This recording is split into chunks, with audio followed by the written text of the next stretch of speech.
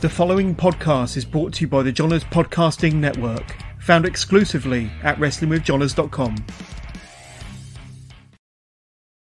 And hello again, wrestling fans. Welcome to another edition of This Week in History on the Scumbags Wrestling Podcasting Network. We are looking at July 1st to the 7th. I know we're behind because we're already in August, but, Ribfest's happening, different events for Hammerlock Pure Wrestling have happened. COVID hit both of us at different times, and so we're just trying to catch up on everything. I think I talked to Jonesy just a little bit ago before I bring him in to the show that we might skip through some of the July stuff that we're behind on, catch up on what we're needing to do on the current weeks, and then go back and do some lost episodes just to make sure we don't miss the history that happened in the month of July for pro wrestling. So we will make sure everything is covered, but I think we also want to make sure we're up to date after this episode.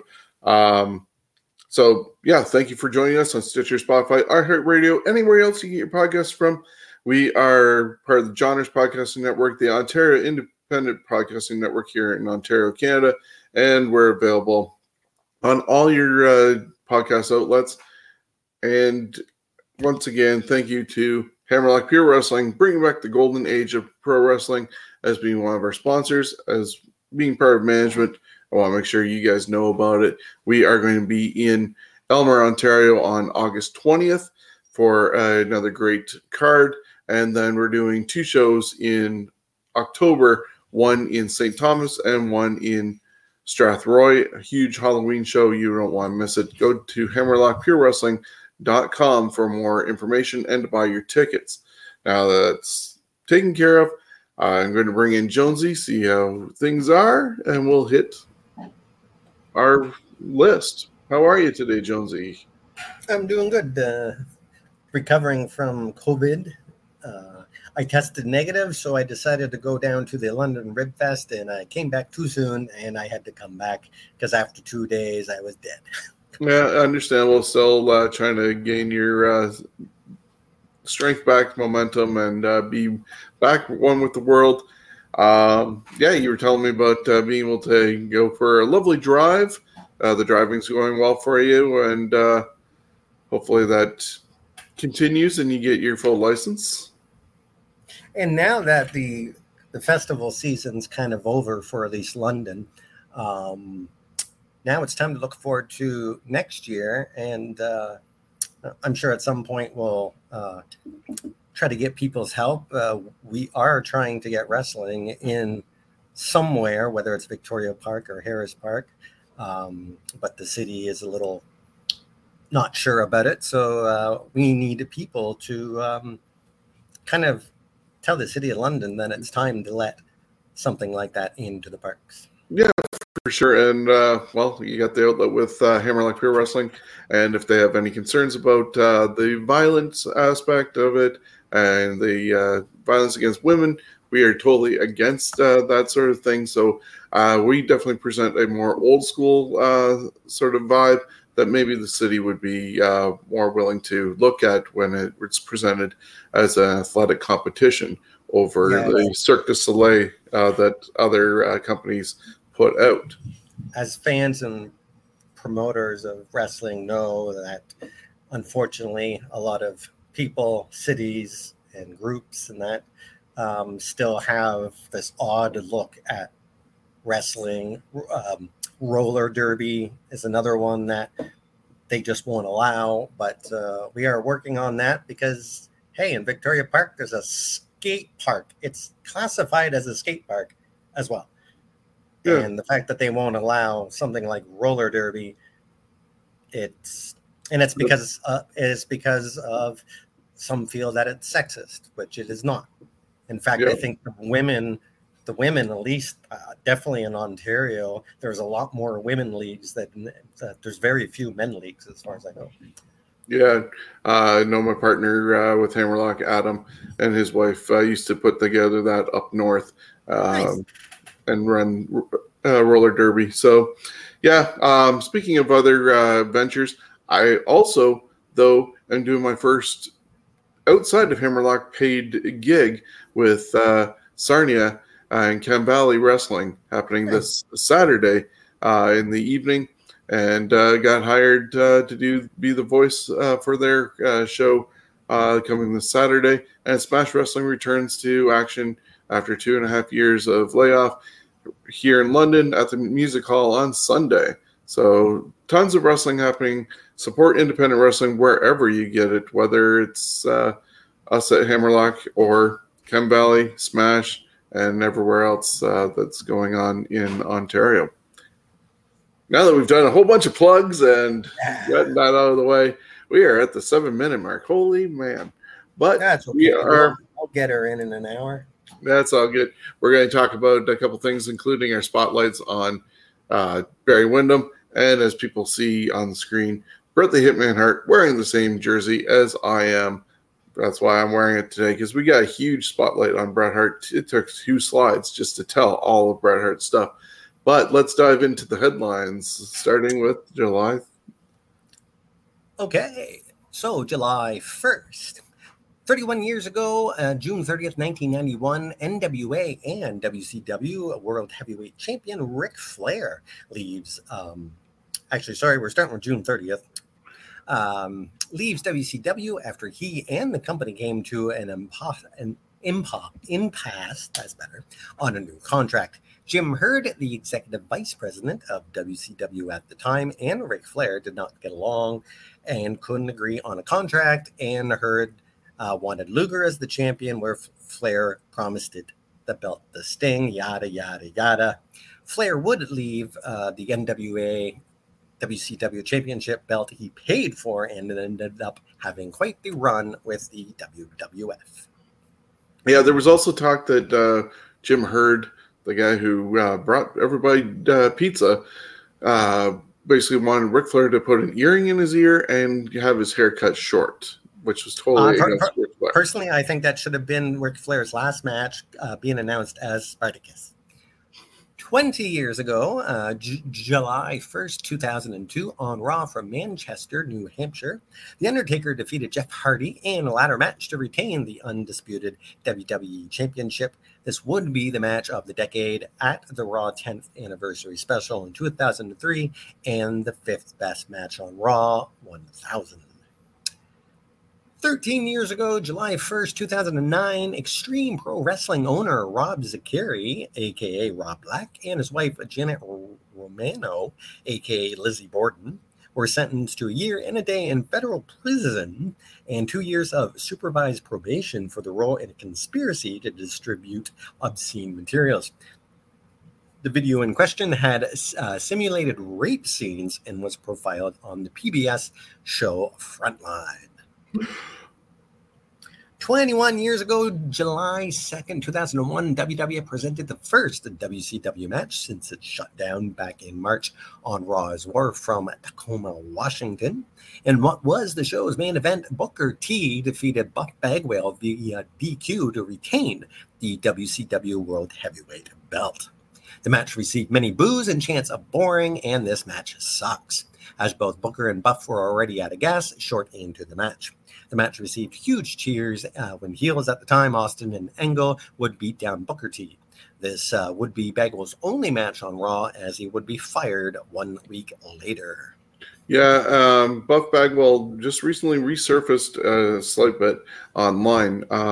He looks like a weatherman now, or a game show host.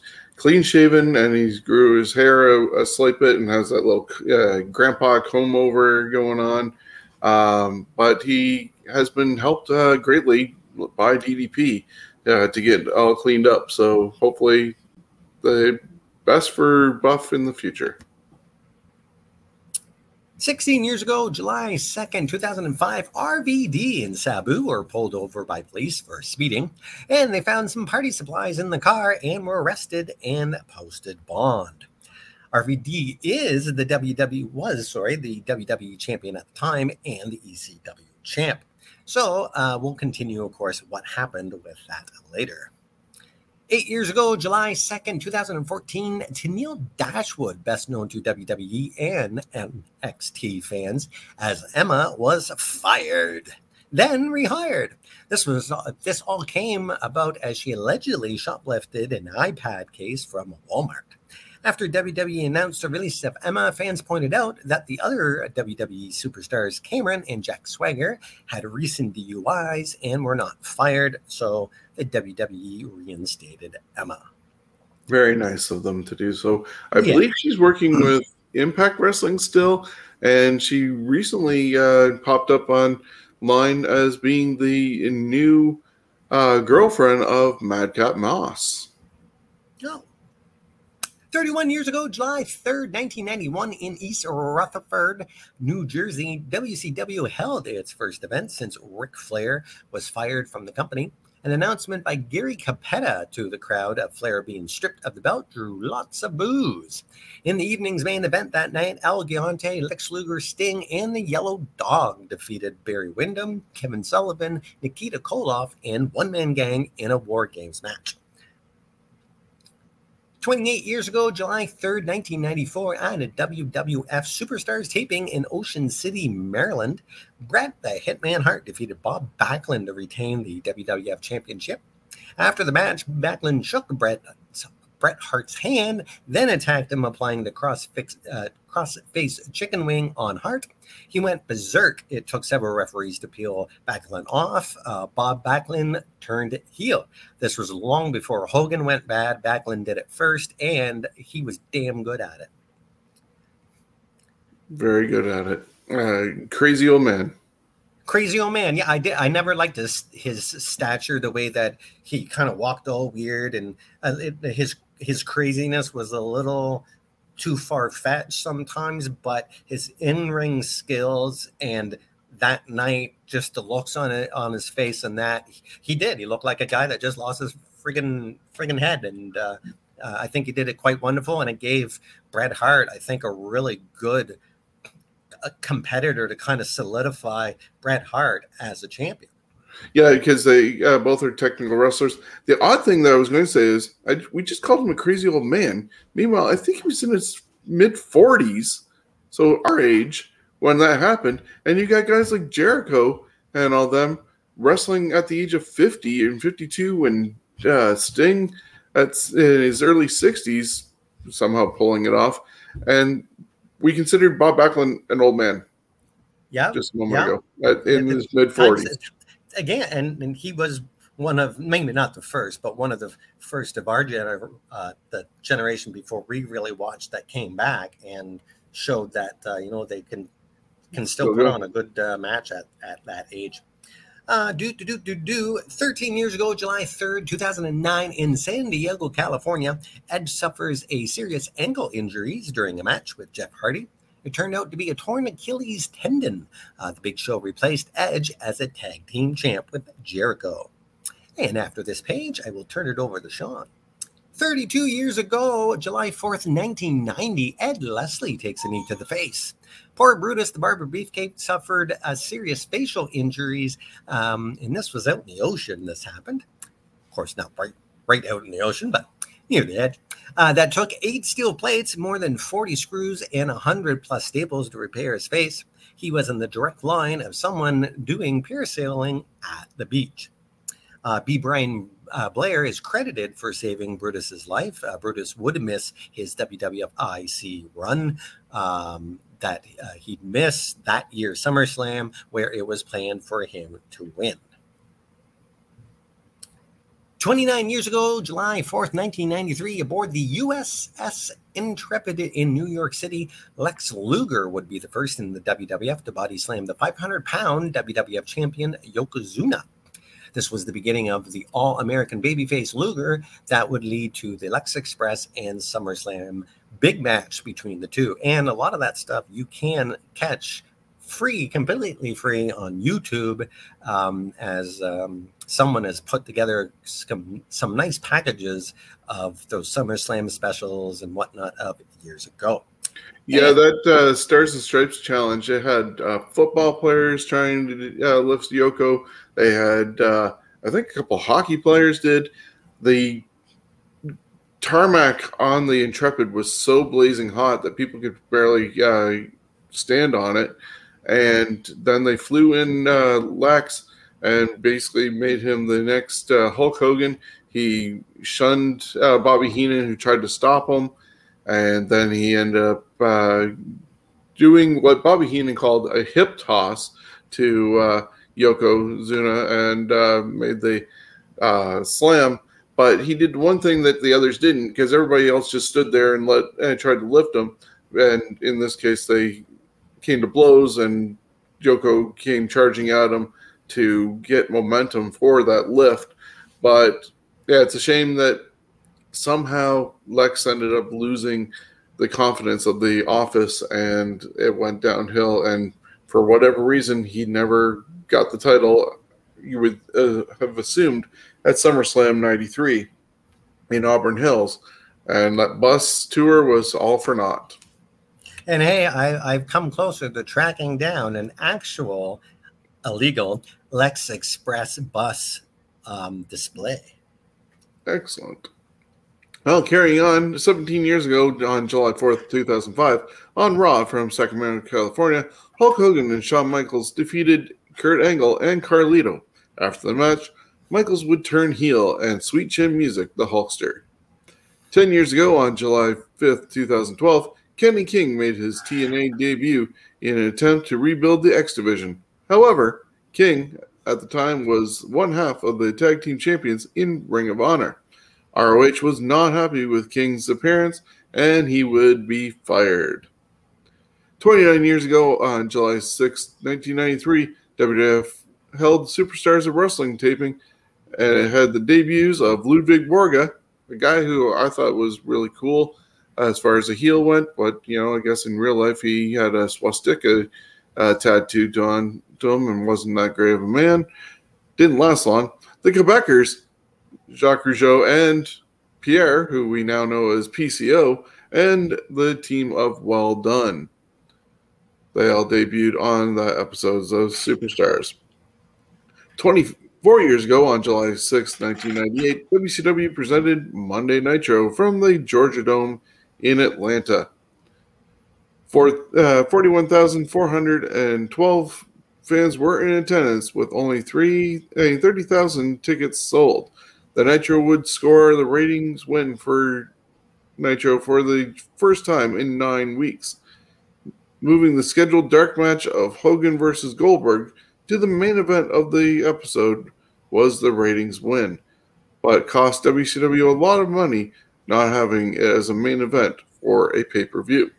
This is a match that they definitely should have done more as have it where it didn't last very long and it ended completely in a DQ or something, so that it wasn't really, you know what I mean? Like, the WWF used to do, they do teasers and stuff like that, where the guys would, the match wouldn't be official, something like that. I think would have been much better for them to do.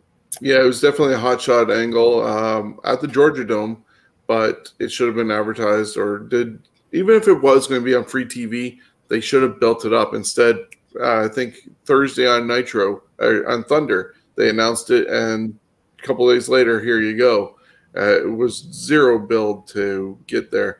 The only build that was existing was the fact that Hogan was a heel and Goldberg was on his undefeated streak, but there was no bad blood or any reasoning for them to encounter each other that night.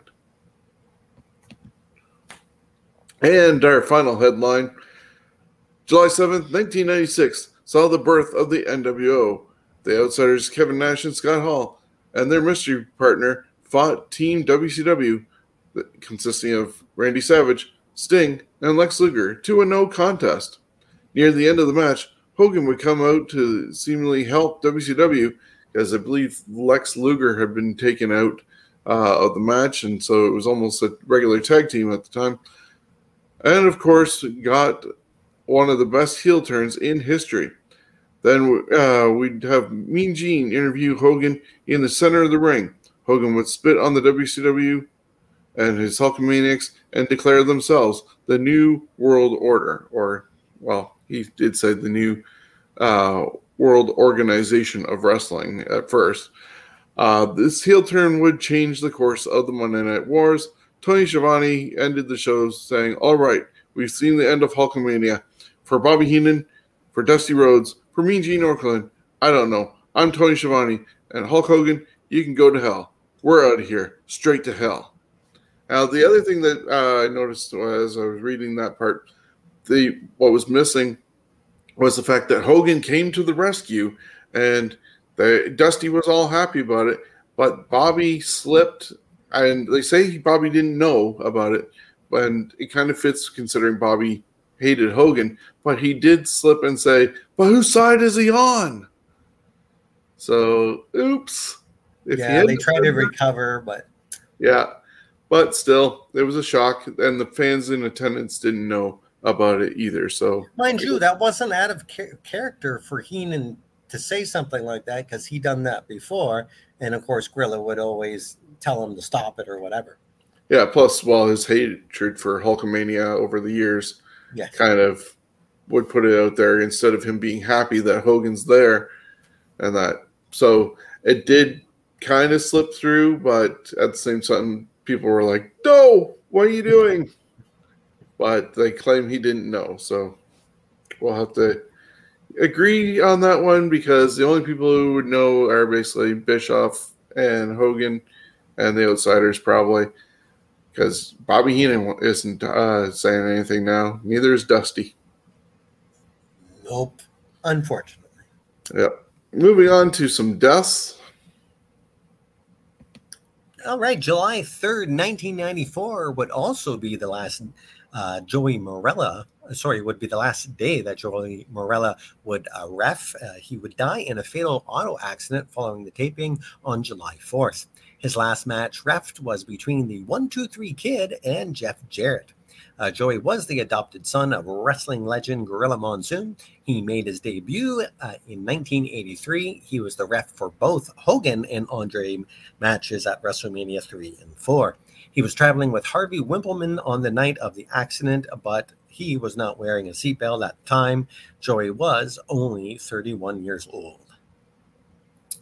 And the other death is 32 years ago, July 4th, 1990. Keith Frank, with an E, a.k.a. Adorable Adonis, Adrian Adonis, is one of 3 people killed in a single car accident in Louisport, Newfoundland, Canada, after the car of 4 people went into a lake after avoiding a moose. The driver, who claimed to be blinded by the sun, was the only survivor. The driver's brother was one of the dead. At the age of 33, Adonis would be survived by his wife and 2 daughters.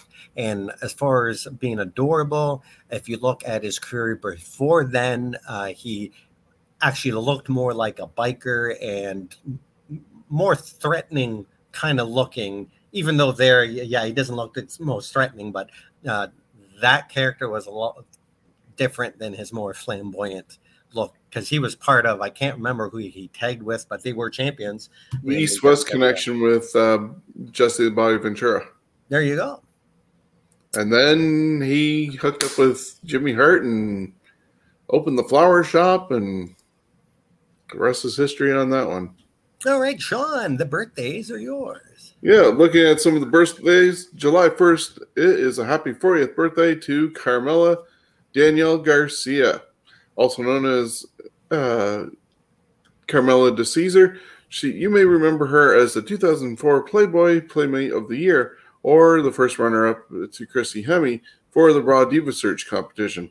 She would not last long in the WWE and would marry NFL quarterback Jeff Garcia. July 1st is also a happy 55th birthday to Canadian-born Pamela Denise Anderson. Interestingly enough, Pamela is Canada's centennial baby, or Canada's centennial baby. She was the first baby born on the 100th anniversary of our country's founding. And she accompanied Diesel to the ring at WrestleMania 11, even though she was supposed to accompany Shawn Michaels as the prize for winning the Royal Rumble prior to that. July 1st, Tom McGee turns 64. On July 1st, Joey Maggs turns 53. And our superstar spotlight for July 2nd, turning 65 years old, Bret the Hitman Hart. Quickly looking at our two graphics that we have here. Bret Hart was born July 2nd, 1957, turning 65. From Calgary, Alberta, Canada. Debuted in 1976, retired in 2000. He was trained by his dad, Stu Hart, along with a couple of gentlemen from Japan that I cannot pronounce, and I don't want to disrespect them for butchering their names. He worked for Stampede Wrestling, WWE, and WCW. His family includes parents Stu and Helen Hart, brothers of Owen, Ross, Keith, Bruce, Smith, Dean, and others. His sisters are Ellie, Georgia, Diana, and Allison, who end up marrying wrestlers in themselves. Brother-in-laws are Davey Boy Smith and Jim the Anvil Neidhart. A niece in Natalia, and nephews Harry Smith and TJ Wilson and Teddy Hart, and distant cousin of Rowdy Roddy Piper. He was inducted into the Cauliflower Alley Club Iron Mike Award in 2008, the Canadian Wrestling Hall of Fame, the Pro Wrestling Hall of Fame and Museum in 2008, Stampede Wrestling Hall of Fame, and WWE Hall of Fame in 2006 as a solo entry, and then just recently in 2019 as part of the Hart Foundation, where his niece Natalia accepted on behalf of her father, Jim Neidhart. He's a 5-time Stampede International Tag Team Champion, 3-time Stampede Commonwealth Mid-Heavyweight Champion, 6-time Stampede North American Champion, 2-time WCW World Champion, 4-time WCW United States Champion, 1-time WCW World Tag Team Champion, 5-time WWE Champion, or WWF at the time when that happened, 1-time WWE United States Champion, and that was after his stroke, 2-time WWF Intercontinental Champion, 2-time WWF World Tag Team Champion with Jimmy the Anvil Neidhart, a King of the Ring winner in 1991 when it wasn't a pay-per-view, and in 1993 when it was the original pay-per-view, and sort of a make-up for the fact that he had to drop the title at WrestleMania 9, and what was subsequently going to be no title match at SummerSlam that year. And 1984 WWF Royal Rumble co-winner with Lex Luger. A couple other highlights include he started off as a referee in Stampede Wrestling, was the victim of the Montreal Screwjob, double turn at WrestleMania 13 with Steve Austin, career-ending kick to the head from Bill Goldberg, which he still kind of holds a grudge, obviously, to Goldberg, best-selling autobiography book, part owner of the WHL Calgary Hitmen, which is the jersey he's wearing and I'm currently wearing. They had a special charity sale of them, and money was going, I believe, to cancer research. Had War of Words with Ric Flair, and he had a stroke while riding his bike. The War of Words with Ric Flair is obviously over with because he was at ringside for Ric Flair's final match this past weekend, and part of StarCast talking about his match with Davey Boy Smith at SummerSlam 92. Some of the fan-voted accolades that he received: PWI Comeback of the Year in 97, Feud of the Year for PWI in 93 against Lawler, Feud of the Year in 94 against his brother Owen, Match of the Year, the SummerSlam match in 1992 with Bulldog, PWI Match of the Year in 96 at WrestleMania 12 against Shawn Michaels, Match of the Year in 97 at WrestleMania with Steve Austin. He then ended up turning heel and getting the most hated award for PWI in 97, PWI Most Inspirational in 94, number 1 in PWI 500 in 1993 and 94. Good old Dave Meltzer and his writings have him as the best wrestling book in 2007, best wrestling DVD 2006, entitled Best There Is, Best There Was, Best There Ever Will Be. The best DVD in 2011, The Greatest Rivalries with Shawn and Bret. Feud of the Year in 93 against Lawler. Match of the Year in 97 against Austin at WrestleMania. Feud of the Year in 97 with the Hart Foundation against Steve Austin. And, of course, Dave inducted him into the Hall of Fame in 96. So, huge career for Bret Hart and still going strong. I personally still think that the Montreal Screwjob was a work because so many people benefited from it, except for they were right. WCW didn't know what to do with them, but he didn't have control over that part of things. Your thoughts on Bret Hart before we move on? A great wrestler. Was never a huge fan of his, but for the most part, Bret Hart match is golden. Just good, solid wrestling, and a guy that, especially you look back at now, how hard he would throw himself into the turnbuckles, certain things he did, he just made it look so much better than a lot of guys that wrestle in the last 10, 20 years where it doesn't look as real as what he made it look like. And he had a knack for making people look good. Amazing match, even with him and Hennig at SummerSlam. And I believe, and this is one of the reasons why I feel that the Screwjob was kind of a setup as well, because Bret also said that he liked to work the boys. And the less people who knew about that whole thing made it a work. And it was just the whole thing with WCW not doing him the justice that could have happened had he been treated better. And unfortunately, he got the short end of the stick on that whole thing.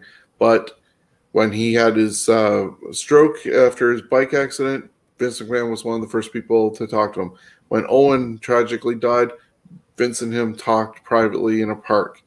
You know, for somebody who got screwed over and still totes about it so much today, about it, even though he's forgiven, you know, you believe it enough that it becomes real in a way. All right. And so he lived it. And so he's carrying that as gospel that it did happen, even though as I said, I think it's a work. That's another debate for another time. But let's go back to some more birthdays. All right. July 2nd, it's a happy 49th birthday to Scott Ronald Garland, a.k.a. the Worm Master, Scotty Too Hottie. July 2nd, Amy Weber turns 52. Also on the 2nd, it's a happy 58th birthday to former WCW and current WWE referee Charles Shane Robinson. I believe he's still there, yes? Yes, he is. Little Nate. Little Nate, yes. Called this because, of course, he looks a little bit like Ric Flair. And he started refereeing in 1995 and joined WCW in 99. I thought he was refereeing before that. That's what I thought too, but not according to good old Google. July 2nd, it's a happy 60th birthday for Amin Elbreach. Hey, you know him as Baracus. The German-born bodybuilder was the 1990 Mr. Universe and a top 10 finisher in the 1991 Mr. Olympia and Arnold Classic. He would sign with the WWF and train alongside Mark Henry and Dwayne The Rock Johnson. He would wrestle some matches for USWA and ECW. Moving on, July 3rd would have been the 57th birthday of Japanese wrestling legend Shinya Hashimoto. Also on the 3rd, Joey Janela turns 33. Rufus R. Jones turns 89. And also Johnny Swinger was born in 1975. He celebrated his 47th birthday. Yeah, that kind of surprised me, though, going back to Rufus R. Jones, that not necessarily his career, but do you know who he's related to? Oh, God, I'm trying to think. Isn't that, God, part of me wants to say the Slickster. It is the father of Slick. I did not know that Slick was a second generation entry into the world of wrestling. And to find out that Jones was Slick's dad was like, wow, that's kind of cool. Well, that's what's fun about going through the history is no matter how much you think you know about wrestling, there's always a few things in here. Like Sean, we all know he knows tons about wrestling, but there's the odd thing that, you go, wow, big events. Yeah. I'll start it off, and then at the end of this page, Sean, if you don't mind. Sure. 10 years ago, July 3rd, 2012, WWE presented the Great American Bash on a live episode of SmackDown from Corpus Christi, Texas. Layla and the Greek Khali defeated Oksana and Antonio Cesaro. Hacksaw Jim Duggan, Sergeant Slaughter, and Santino Marella defeated Unico, Camacho, and Drew McIntyre. And Zack Ryder won a 20-man over-the-top battle royal to earn general manager duties for the following week's SmackDown taping. 34 years ago, July 4th, 1988, in Atlanta, Georgia, JCP presented the Great American Bash. The debut of the War Games would take place. It was created by Dusty Rhodes and inspired perhaps by Mad Max Beyond Thunderdome. War Games is 2 rings side by side and a cage that encloses the ring. 2 teams of 4 or 5 would have a multi-period match that would only end when all the participants are in the ring and someone submits. Rules would be altered over the years. There are no pinfalls, countouts, or disqualifications in the bout. The main event for that one was the Superpowers, the Road Warriors, Animal and Hawk, Nikita Koloff, Dusty Rhodes, and Paul Ellering, defeating the 4 Horsemen, being Ric Flair, Arn Anderson, Lex Luger, Tully Blanchard, and J.J. Dillon. And the War Games, I will say, NXT, when they took on War Games, I think they've done a beautiful job and kind of helped not rebirth it, but kind of put a shot of life in it. And I really like how they closed that middle part of the ring and made it look more dangerous. Yeah, which was probably actually safer for the wrestlers than the way it was before. Yeah, I don't think they have a roof on theirs. And now, of course, AEW does Blood and Guts, and it has a roof on it. And, of course, they have to toss somebody off the top of the cage each time they've done it. And it's horrible, especially the first time they did it with Jericho going off the side. This last time, Guevara went over, but yeah, it's just meh. At a certain point, you don't have to do it because it's been done. Yeah. 7 years ago, July 4th, 2015, WWE presented The Beast in the East from Sumo Hall in Tokyo, Japan. This is believed to be the first aired live show from Japan for the WWE. 20 years ago, July 5th, 2002, AAA presented Triple Mania X from Mexico. One luchador was unmasked during that one, Mascara Magdalena, and 2 heads got shaved that night as Menico and referee El Tarantes. Interesting. Yeah, sorry, go ahead.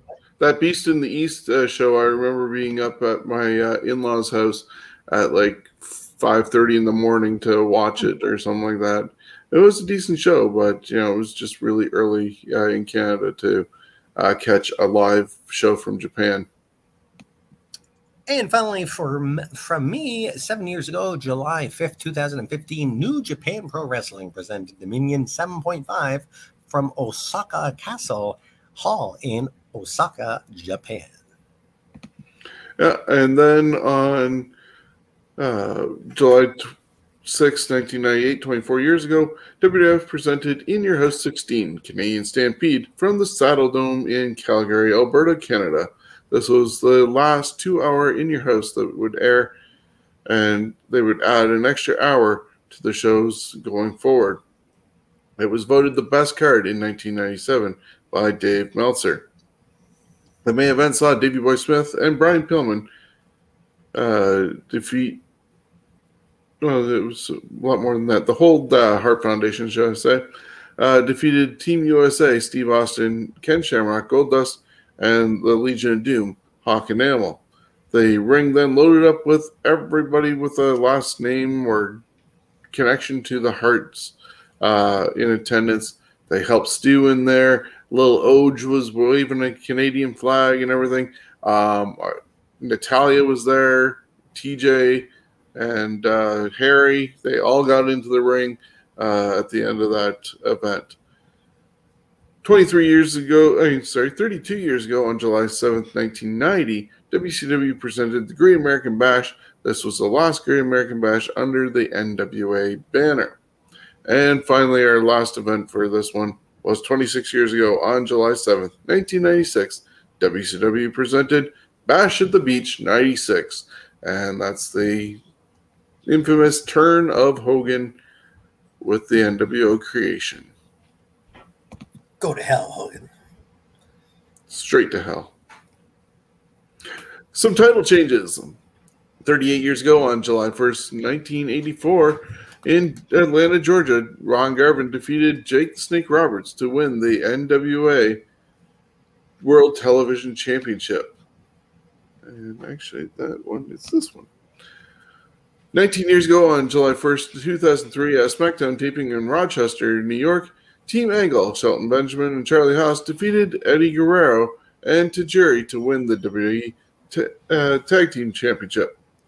19 years ago on July 2nd, 2003, at SmackDown taping in Boston, Edge and Hulk Hogan defeated Chuck and Billy to win the WWE Tag Team Championship. This would be the first time Edge wins the tag belts with someone other than Christian as a partner. As for Hogan, it was his first and only tag team title win in his 4-decade career. Couldn't even win one with Beefcake. 15 years ago on July 2nd, 2007, from Dallas, Texas, Umaga defeated Santino Marella to win the WWE Intercontinental Championship. 36 years ago on July 3rd, 1986, Velvet McIntyre defeated the Fabulous Moolah in Australia to win the WWF Women's Championship and would hold it for an astonishing 6 days as she coughed the belt back up to Moolah later on. 21 years ago on July 3rd, 2001, at SmackDown taping in Tacoma, Washington, Billy Kidman defeated Sugar Shane Helms to win the WWF Cruiserweight Championship. This would mark the first time a WCW championship would change hands on a WWF program. 20 years ago on July 3rd, 2002, at an NWA TNA weekly taping in Nashville, Tennessee, AJ Styles and Jerry Lynn defeated the Rainbow Express, Lenny and Bruce, to win the NWA World Tag Team Championships. 16 years ago on July 3rd, 2006, RVD continued his bad week. That night on Raw, he would lose his WWE Championship in a triple threat match back to John Cena. Story to continue. 12 years ago on July 3rd, 2010, at UFC 116 in Las Vegas, Nevada, Brock Lesnar defeated Shane Kerwin by submission in the second round to become the undisputed UFC heavyweight champion. Tagging out. 36 years ago, July 4th, 1986, in Dallas, Texas, Chris Adams defeated Rick Rude to win the World Class Championship Wrestling World Heavyweight Championship. 22 years ago, July 4th, 2000, at a SmackDown taping, Val Venus defeated Rikishi to win the WWF Intercontinental Championship. 16 years ago, July 4th, 2006, on ECW on Sci-Fi from Philly, The Big Show defeated Rob Van Dam in an Extreme Rules match to win the ECW World Championship. After all that, RVD was suspended for a month and never got back to where he was post-incident. Big Show would be the only person to hold the WWF, WCW, and ECW World Championships. Yeah, I can only imagine where ECW, WWE style would have been had RVD not gotten pulled over. I think that totally ruined the momentum that they had because they were going to, I think, try and present it like the old ECW because it was inspired by those one-night stand shows, and they were going to go that style. But then when he got pulled over and the fact that they are a publicly traded company, they had to flush all those plans down the toilet, and then, yeah, we saw what happened with the December pay-per-view that they did, and, yeah, it just was a train wreck after that. Agreed. July 4th, 2015, Finn Balor defeated Kevin Owens to win the NXT Championship.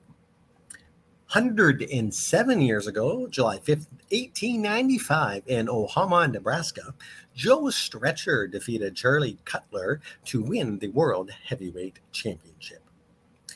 30 years ago, July 5th, 1992, in Atlanta, Georgia, the Miracle Violence Connection, Terry Gordy and Steve Williams, defeated the Steiner brothers to win the WCW World Tag Team Championship.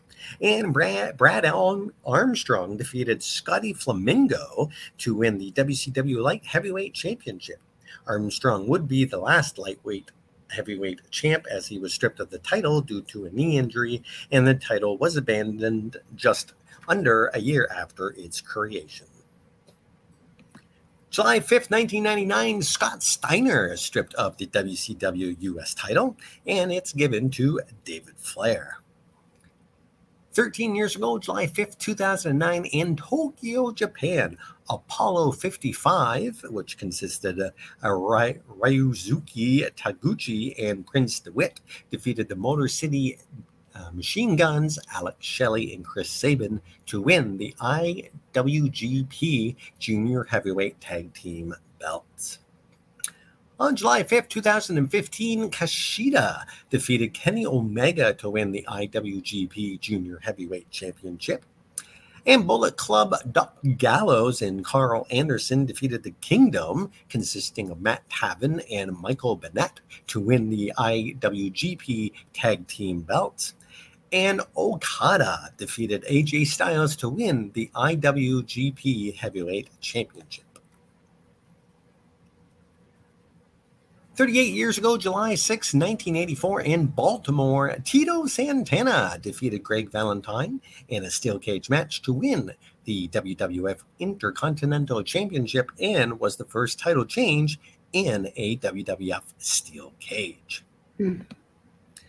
July 6, 1985, Dusty Rhodes defeated Tully Blanchard in a steel cage match to win the NWA World Television Championship. With the win, Rhodes gained the services of Baby Doll for 30 days. July 6, 1998, Goldberg defeated Hollywood Hogan to win the WCW World Heavyweight Championship. And of course, that was at the Nitro pre-mentioned earlier in the show. 18 years ago, July 6, 2004, at a SmackDown taping in Winnipeg, Manitoba, Canada, Billy Kidman and Paul London defeated the Dudley Boys to win the WWE Tag Team Championship. John Cena was stripped of the WWE US Championship by GM Kurt Angle after Cena attacked him and Luther Reigns. Yeah, that team of London and Kidman did not like each other, so they didn't last long as a team. Bummer. 44 years ago, July 7th, 1978, in Canada, Greg Gagne and Jim Brunzell defeated Blackjack Lanza and Bobby Duncan to win the AWA World Tag Team belts. July 7th saw in 1990 Sting defeat Ric Flair to win the NWA World Heavyweight Championship. And in 1996, on July 7th, Ric Flair defeated Conan to win the WCW United States Championship. And before the Monday Night War, 19 years ago, July 7th, 2003, on Raw from Montreal, Quebec, Canada, Booker T defeated Christian to win the WWE Intercontinental Championship. Yeah, we haven't looked at the Monday Night Wars for a little while, but there was a little bit of significance in this one that I picked from July 5th, 1999. So 23 years ago, they presented Nitro. And in the show's main event, WCW World Heavyweight Champion Kevin Nash defeated Sid Vicious by disqualification. Also, Scott Steiner was stripped of the WCW title, and we mentioned that it was given to David Flair. Goldberg returned, and that was this was the last wrestling event, Georgia Dome, until WrestleMania 27. Attendance at the Dome was about 25,000, with only 19,000 paying. The show also featured a performance by Megadeth. But Nitro was no match for Raw, even though they had that sort of stacked card. Raw got a 6.2 to 3.3 rating for Nitro. And Raw had The Rock defeat Triple H in a steel cage match, and the Hardy Boys win their first WWF Tag Team title. So, yeah. No matter what you were watching, it was hot. Yeah. But it was a significant thing where they stacked their card but still couldn't pull anything off. And like I said, was the last card for them in the Georgia Dome, which was kind of a home for WCW. Looking at wrapping up some birthdays, though, July 4th, Sid Vicious, or Sid Udy, turned 62. July 4th is the 62nd birthday of former Horseman Barry Clinton Windham. He is the son of Blackjack Windham, former WWF Tag Team belt holder with his brother-in-law Mike Rotunda, which they were the actual ones to have the Real American as their theme song. So, as I said, he turned 62, born in Sweetwater, Texas. Blackjack Mulligan and Harley Race trained him. He debuted in 1979 and retired finally in 2010. He worked for the AWA, NWA, JCP, WWF, and WCW. He was also known as Dirty Yellow Dog, Blackjack Mulligan Jr., the Widowmaker, the Lone Wolf, the Stalker, and Blackjack Windham, teaming with JBL at the time. His family ties include father Blackjack Mulligan, his brother Kendall Windham, brother-in-law Mike Rotunda, and nephews Bray Wyatt and Bo Dallas. He was the Rookie of the Year for Wrestling Observer Newsletter in 1980, the Match of the Year in 96 versus Ric Flair, and was inducted into WWE Hall of Fame in 2012 as part of the Four Horsemen. He's a one-time NWA North American champion for the WWF, the two-time WWF Tag Team champion, one-time NWA World champion, one-time WCW TV champion, one-time NWA Western States champion, one-time United States champion, one-time NWA World Tag Team champion, one-time NWA US Tag Team champion, four-time NWA WCW World Tag Team champion, and in total for his career, 38 championships from around the world. So, great superstar. Yeah, definitely an old school mentality and presentation.